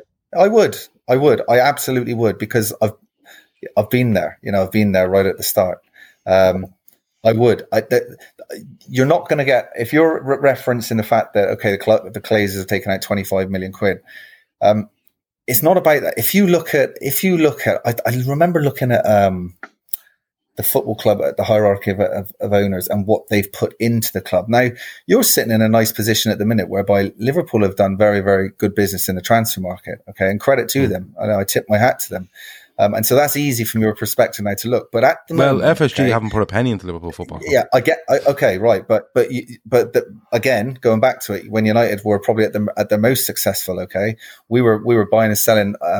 We were making significant signings, but the actual commercial model off the pitch, okay, it was all their own drawings. It was all their own money that was being spent on their own players. What I'm saying to you now, though, is that if you own something, if your house, Gav, is falling apart, right, and you fall into a windfall of cash and you need to do something, you spend money at the minute, okay, top to bottom, the success of the club is probably determined more so on what happens on the pitch than any other aspect.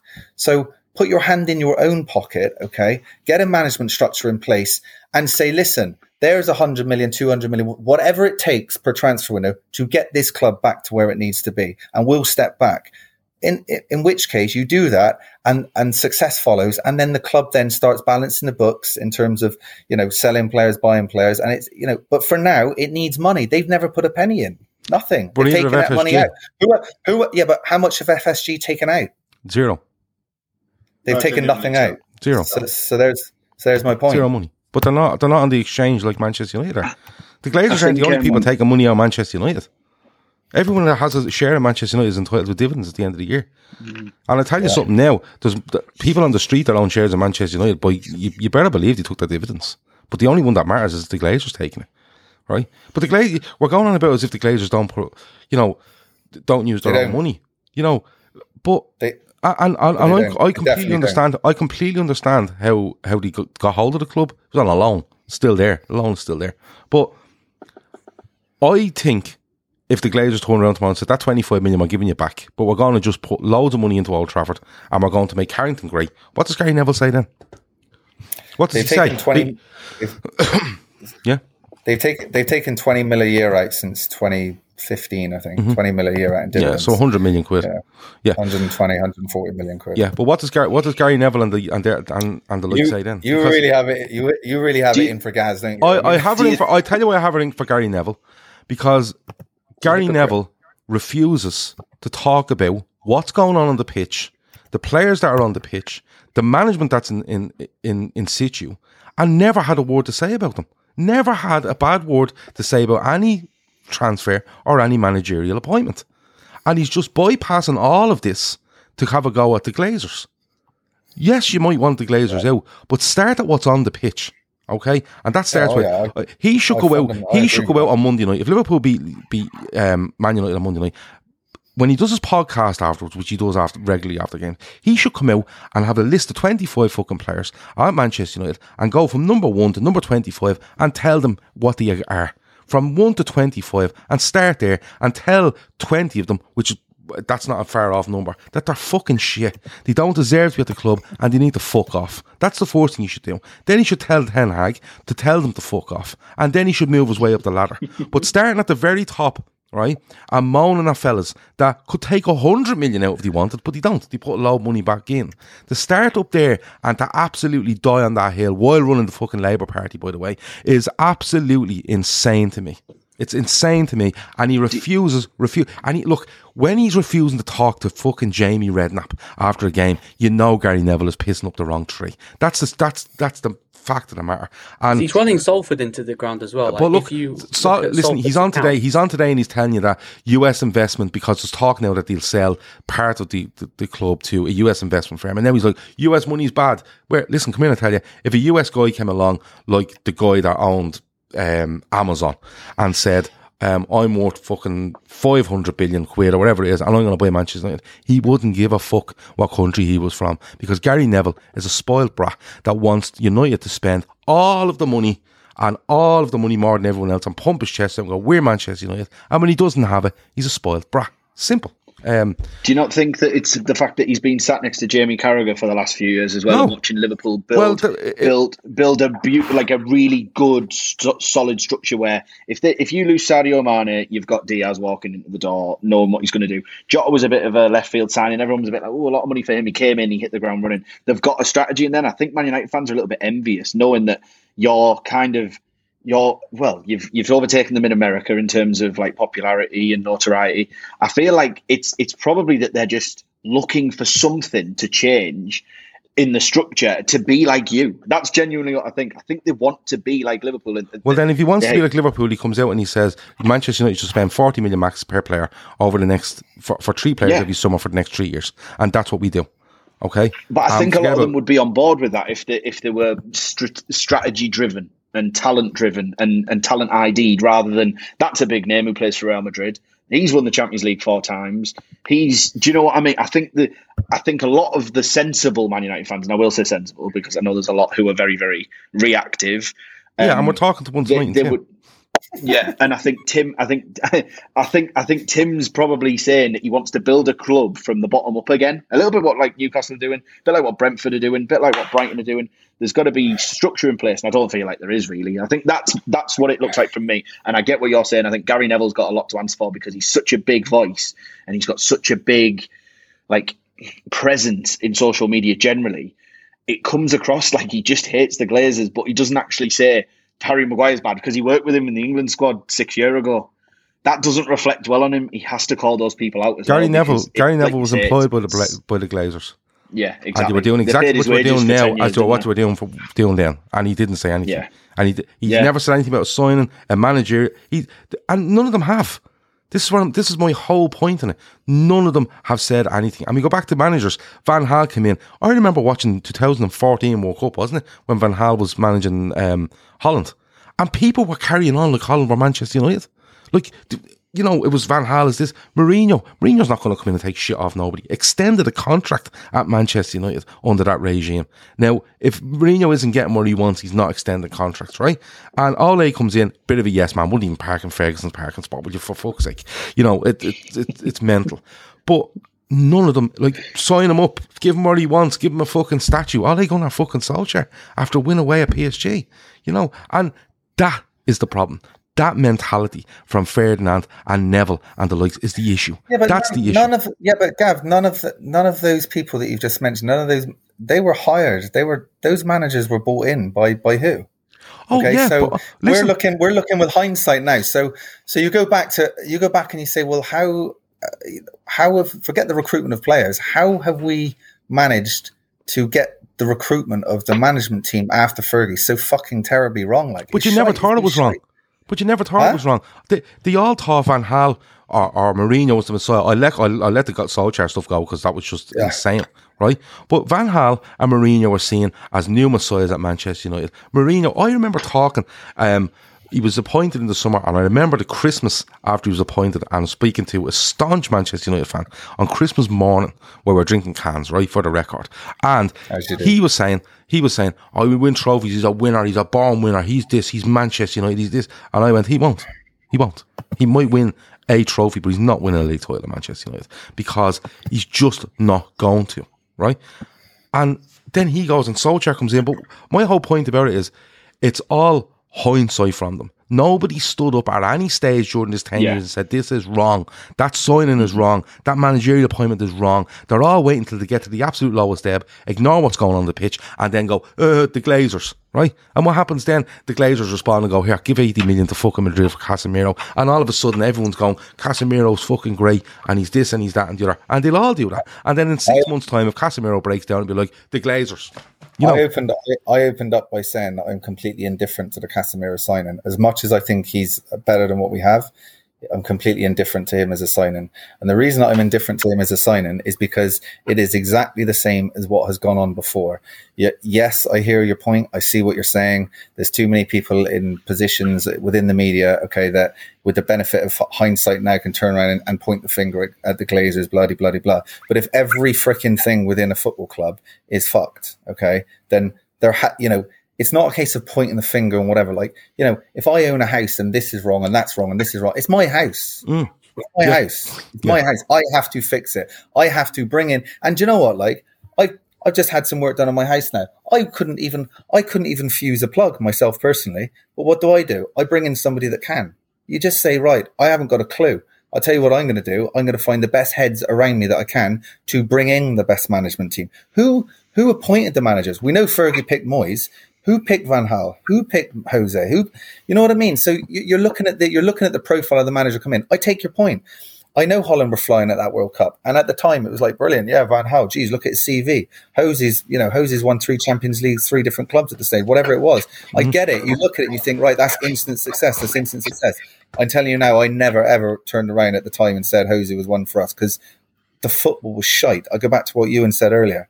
Like, you get used to steak. You like steak, and all right, at the time you're looking at it and you're thinking, all right, well, there's instant success there, but the football was turgid. The football under Van Gaal was the worst ever. Like, where are the people within the club that would then turn around and say, okay, let's look at the principles of what this club is supposed to represent, the values, the history and the attacking flair football and all the rest of it. Let's get a panel together and appoint the right man for the job. Somebody up and coming, somebody that can bring in the right coaching team, somebody that's got influence with recruitment and bringing players in.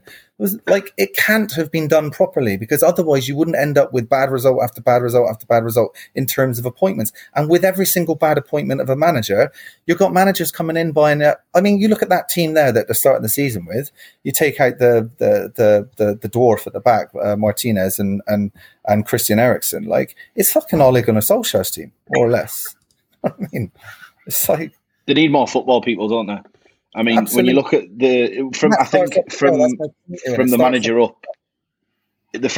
up, there's not enough football people, and we are football people. We are people like fans. I'm talking about. They can see further than the management side can see, I think, because they just see dollar signs. Let's be honest. I mean, Woodward, the new guy, I can't remember his name.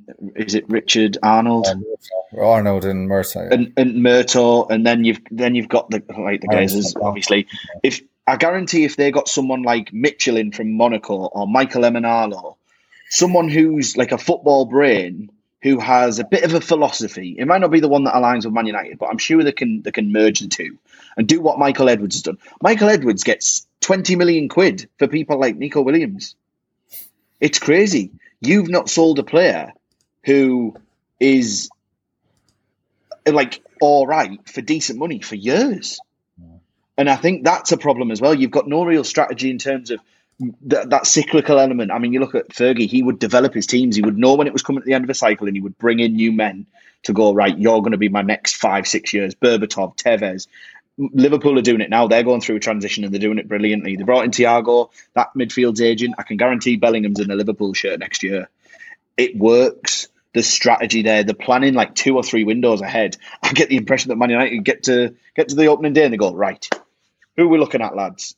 Oh, I agree with that. Oh, and that's got to come from somewhere above the pitch. But I do think the players on the pitch need better results. 100%. I absolutely agree with when it comes to United, I absolutely agree with how they got the club, because it's no secret, right?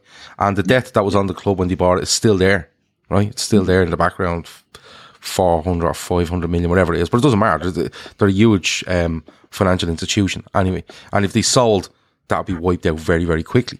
I do agree with the structure, because no one really knows what's going on, and the Glazers are in America, Tampa, and I get all that, right? You can always improve in your structure within the club, whether that's chairman, director of football, sports analysis, whatever. But you can guarantee United have all these top people in there. We're around the footballing side of it. I've no issue with having a go at the Glazers, none, right? Because there's probably a lack of interest there from them, right? And they just want to make money. You know what they're in it for, because of what they're in it for. Is probably why you would. I would think that it's very. I'd accept people having to go to the Glazers because of what they're in it for, but it's not like they're taking money out and putting all of it out. They're putting loads in, and I still say, and it's the last I'll say because I let Kev back in. I'm taking way too much of your time. I still think if any of these pundits, United based or whatever, want to start somewhere, start with the 11 on the pitch, the 8 on the bench, the guy managing them. Maybe not Ten Hag, because look, he's only in the door and he's being dealt a horrific deal in my opinion so far, right? You can't, I've seen people saying, I'm not too sure if he's up to this job. Go back and check Jurgen Klopp's 4-6 results as Liverpool manager, and then come back to me. But They have to look at what's on the pitch and call out these people on the pitch. Because if you're not happy with what they're doing, you cannot be happy with the players that are there. So call them out and tell this player he's not good enough. Have the balls to do it. Or knock on the front door and say, I will come in and work for this club for zero money. And let's see how many of them offer to do it. Because they won't. I think genuine fans are called, like, it's difficult, isn't it? Because it gets so frustrating. But I've watched Luke Shaw now. I mean, the man's not fit to play football. Like, that goal there at the weekend just gone. He was just, honest to God, I was looking at it thinking, like, is this lad is it like semi-pro fucking football league he's playing in or something? He just doesn't look fit for purpose. You know, you could go through the whole team and it's so frustrating. You could call all of them out. I mean, it's shocking. Like, I mean, I don't actually buy in too much this stat around, the 13.8 kilometers or whatever less than Brentford than they actually ran. Because if you've got, it just means you have an awful lot of the ball. It does, and it doesn't, because, you know, the flip side of that is, but like, where's the movement off the ball? Because if you've an Ericsson or you've a Fernandes, I mean, Fernandes is fucking Hollywood past City, but if you've an Ericsson on the ball or whatever, players like that aren't naturally quick or whatever, they need movement around them to make them look good, you know, to start spraying the ball about. And you wonder about that. But I don't buy into that side of things specifically. But you just look at a player's general demeanour. Like, like Rashford, what's happened to that lad? You know, Martial, I know he had a decent preseason. Fuck me, he's injured again, but whatever. But you can just go from probably 1 to 20 within that squad. And there isn't a single, and just going back to that point in terms of successful transfers, you go through the squad, 1 to 20 now, and you think, is that footballer fit for Manchester United? Is he good enough for what that club should be? Because they get away with murder, Tim. I'm struggling, huh? They get away with murder. Oh, they turned up at Brentford at the weekend. We're beaten 4-0, right? And there was excuses made about, the height. Brentford scored one goal from a header and the fella was nearly lying down when he scored, right? It was one header at the back post. They were beaten on the break. They were beaten playing football. The keeper threw it in the net. Fair enough. But all I'm hearing about is the Glazers. These players get away with murder. They go out and they put in that sort of performance, and that's what's set in at the club. They can go and get their big money, turn up and go, well, if it doesn't really happen, they'll blame Joel or one of the Glazers. And you say that about old Red Nev, though, but I mean, you look at Carragher's part afterwards, you know, and he was targeting Lisandro Martinez. I mean, he's the same lad that Arsenal were after. He's a good centre-half. He's a good player. He's a good player. And in time, but do you know what might happen is he, you know, I mean, United got Schweinsteiger like 3 years too late, but, you know, part of me was delighted when they got him because I thought he's a proper footballer, this lad. But you look back on it now, and he could be another one of those that you just say, good player, but just, you know, at the wrong time, you know, United took the best out of him. You look at Juan Mata. I mean, he was the best number 10 in Europe the year before United. Yeah. And then what happens? They bring him in. I know what we'll do. We'll stick him on the right fucking wing. Yeah, but when people that turn up, now they're getting massive wages and have the backdrop of i.e. the owner that's going to get the blame, it sets in. And when those numbers outnumber the fellas that want to come and play, right? It just manifests itself, and that's where you have to start. Like, Bruno Fernandes turned up, right, he got a lot of penalties and he got this, but he scored a lot of goals. He had loads of assists. But you know what? The atmosphere in that squad, right, built off the fact that they can get away with nearly anything at this stage, has eaten at him to the point where he's probably one of the biggest culprits now. Strolls around, doesn't chase, you know, and that's what's set in. And really, yeah, and that's why I always say, for me, the pundits that are just absolutely hammering at the Glazers' door and not going at these footballers are more of a hindrance than a help. If you just start there and start telling players that they're not good enough and they should go, and then move up, and by all means, put loads of money into your stadium and put loads of money into Carrington and bring in 3 or 4 guys, I've no issue with that. But these fellas on the pitch are paid colossal amount of money at the end of the day to play football, and they're simply not playing football. You know what I mean? I better go though, because Kev's going to kill me. But I've really enjoyed that. It's made me feel much better, and I'm sure I'll test negative tomorrow on the antigen test. Kev, here you go.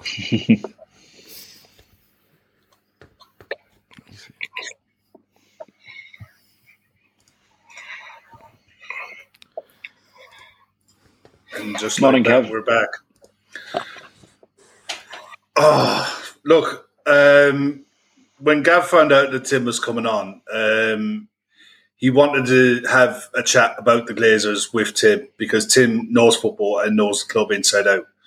And Gav has his view on the Glazers and the ownership, and Manchester United fans will have their views on the ownership as well. And they're not actually too far apart. It's just different perspectives and ways of getting it out there. But come Monday night, it doesn't matter who fucking owns what, because at 8 o'clock, when that game kicks off, my knees will be like jelly again. And it will be always that way when it's Liverpool against Manchester United, especially at Old Trafford, irrespective of what happened last year. Last year could have been a freak. This season, Klopp, when he said in his press conference today, would you rather play them if they had won 5-0 or what happened at Brentford? He said, I wish they'd won 5-0 because now after what happened in the first two results, the players have something to play for. They can't turn up and do that again. Especially after what happened last season and the way the results went. Not just so much the results, but the performances. They weren't close, and that has to hurt the players on a personal and a professional level. I mean, Tim, how do you think United can this group of United players bounce back in a game where the opposition aren't one that they're expected to do well against? That's probably the main nuts and crux of it. I think a key here is what is the mood going to be like at Old Trafford? Is there there's this movement, empty Old Trafford, and what's the actual atmosphere going to be like? If you'd have said to me, if I'm not saying if everything was rosy at the club, but if we were going through a bad patch and we just had a bad result and we've got Liverpool at home, is a perfect fixture for us typically. Okay, you're thinking this is the one. You're a footballer and you've just been beaten heavily and you've been beaten badly, and everybody's at you and pointing the finger. You close ranks, and that's the game that you want. That is the game, the big one. I think I did I text you, Kev, or tweeted you, but I think I said it'd be interesting to see what Ten Hag does now, because we'll know. I think we'll learn a lot about him when this match actually kicks off. Because does he stick to his principles and his beliefs? I mean, players have got to take responsibility. Like how David De Gea rolls the ball out to Christian Eriksen in the 18-yard line, regardless of what. I don't care what's happened in the training pitch. You've got a man up your ass. You do not give him the ball there. You literally, it doesn't happen, right? Pep would be going nuts if that was City. Yeah. Pep would be going nuts, right? So, do they listen to Ten Hag, whatever Ten Hag's instructions are, and say, right, we're going to be brave. We're gonna play the way I want us to play, even if that means things are going to go bad. Now, I fear that, but in a way, I'd admire it. Okay, because what I think that will then do is it will just highlight, and regardless of what Gav says, okay, money has been spent. Clearly, money has been spent, but it's bad money after bad money. So the team is so massively short that if he sticks to his principles and says, "This is the way I want to play," look, we're shit. We're two fullbacks short. We're another centre midfielder short. I mean, obviously Casemiro won't be playing on Monday night, but look at our midfield. We've still got McFred in there. We still need another wide man. We've got nobody up front. I mean, you're talking about 7 signings there. So if he insists on trying to play the way he wants to play, I think it will be very, very short-term pain. But it may well be a bit of gain there, because you're only highlighting the deficiencies and the lack of action in the transfer. The spin-off to that, of course, is they turn around and say, well, shit, here's more bad money. Why don't you buy fucking Arnautovic or something mental like that? I don't know. But what do I think will happen? I think the pressure of the situation, I think United need a result. I mean, they both need a result, but I think United need a at home with the pressure of that.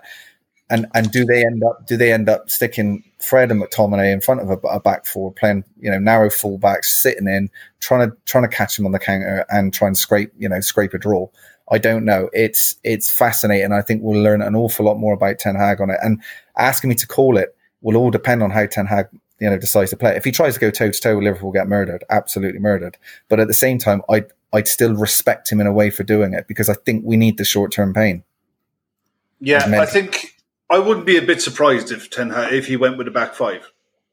And I honestly think that if he plays with Varane and Martinez as your left and right centre backs, with wing backs and do similar to what Palace did, it might not work. But I think Lautaro Martinez, or not Lautaro Martinez, sorry, but your centre back that you signed is a left-sided centre back in a 3. I think that's his best position, and I think he's aggressive and he can. He's probably better suited to that, and it would probably help your midfield more by playing a back 5. Whether he'll do it at home or whether he'll be pragmatic or, like you said, stick to his guns and plays 4-3-3 because that's the way he believes football should be played. I think you're dead right in what you said. That is what you'll find out a lot more about Manchester United over the coming year on Monday night when the team sheets are announced and at final whistle. You'll know everything you need to know about how he plans to take the club forward. And Casemiro is a good signing for the now. You know, he's 30 years old. It's ridiculous money. It's crazy money for what he's for what he is. But he's still younger than KDB, and he's exactly the player that they need now. They need someone to stand in front of a back 4 and break play up and give the ball to Eriksen and let him play. And it's a dying breed of a midfielder because Chiche for Brazil is still picking Casemiro and Fred over Fabinho. So, look, it is what it is. But they're overpaying for him massively, yeah. But and this is the problem Manchester United are going to have in the next 2 weeks in the window, is if they lose, they're at that situation where they're going to get fleeced. Or they'll have to walk away. They walked away before with the Jadon Sancho and went back and got him the year later at a fee that they wanted to pay. But you're right in what you said at the start a while back. It's a very important 2 weeks for the club. In more ways than one. This is a massive couple of weeks coming up for Manchester United. I mean, it's getting late. Look, it's 2 minutes to 12. Just do a quick round. Sorry for you and Luke. Just do a quick round. How do you think the game will go? That's all right. Luke, you know the rules. If you're going to give a score, give scorers. Yeah, I'll go 3-1. I'll go Salah, Van Dijk, Firmino, and then go Bruno for United. Ewan? I think 3-0 Liverpool. Salah 2, Diaz 1. And also, I think Martinez could be useful in midfield if Casemiro can't play. I think Maguire and Varane with that bit of bite in midfield might actually help in a diet. I know I've heard, but it wouldn't be what I'd do. I think I'd want that bite in midfield to get about them a little bit because McTominay's got the bite, but he hasn't got the ability on the ball, whereas I think Martinez has got that ability on the ball. So, yeah, I think 3-0, Salah 2, Diaz 1. Sorry, Tim. I know you've been ambushed tonight, haven't you? It's all right. I'm getting ambushed next Friday as well. Don't worry about it. Yeah, but you're walking into that one voluntarily. Yeah, you asked her. You asked her that one. I fucking didn't. I got told where to be. Yeah, in fairness, I know how that conversation went. How do you see it going, man?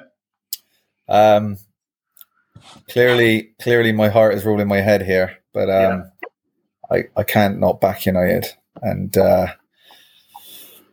I'm gonna say United are gonna beat Liverpool in the relegation clash 2-1, to send shockwaves around planet Earth. You'd actually go ahead of us. Hey? You'd actually go ahead of us.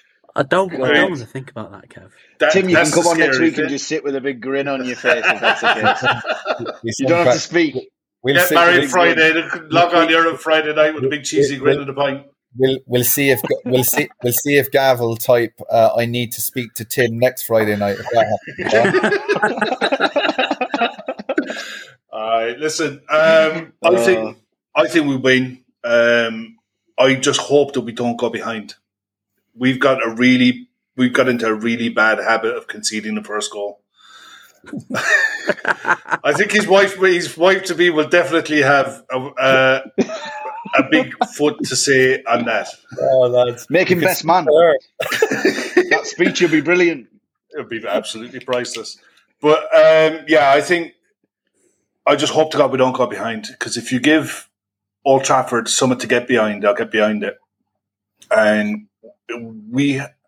I thought we were good in large patches against Palace.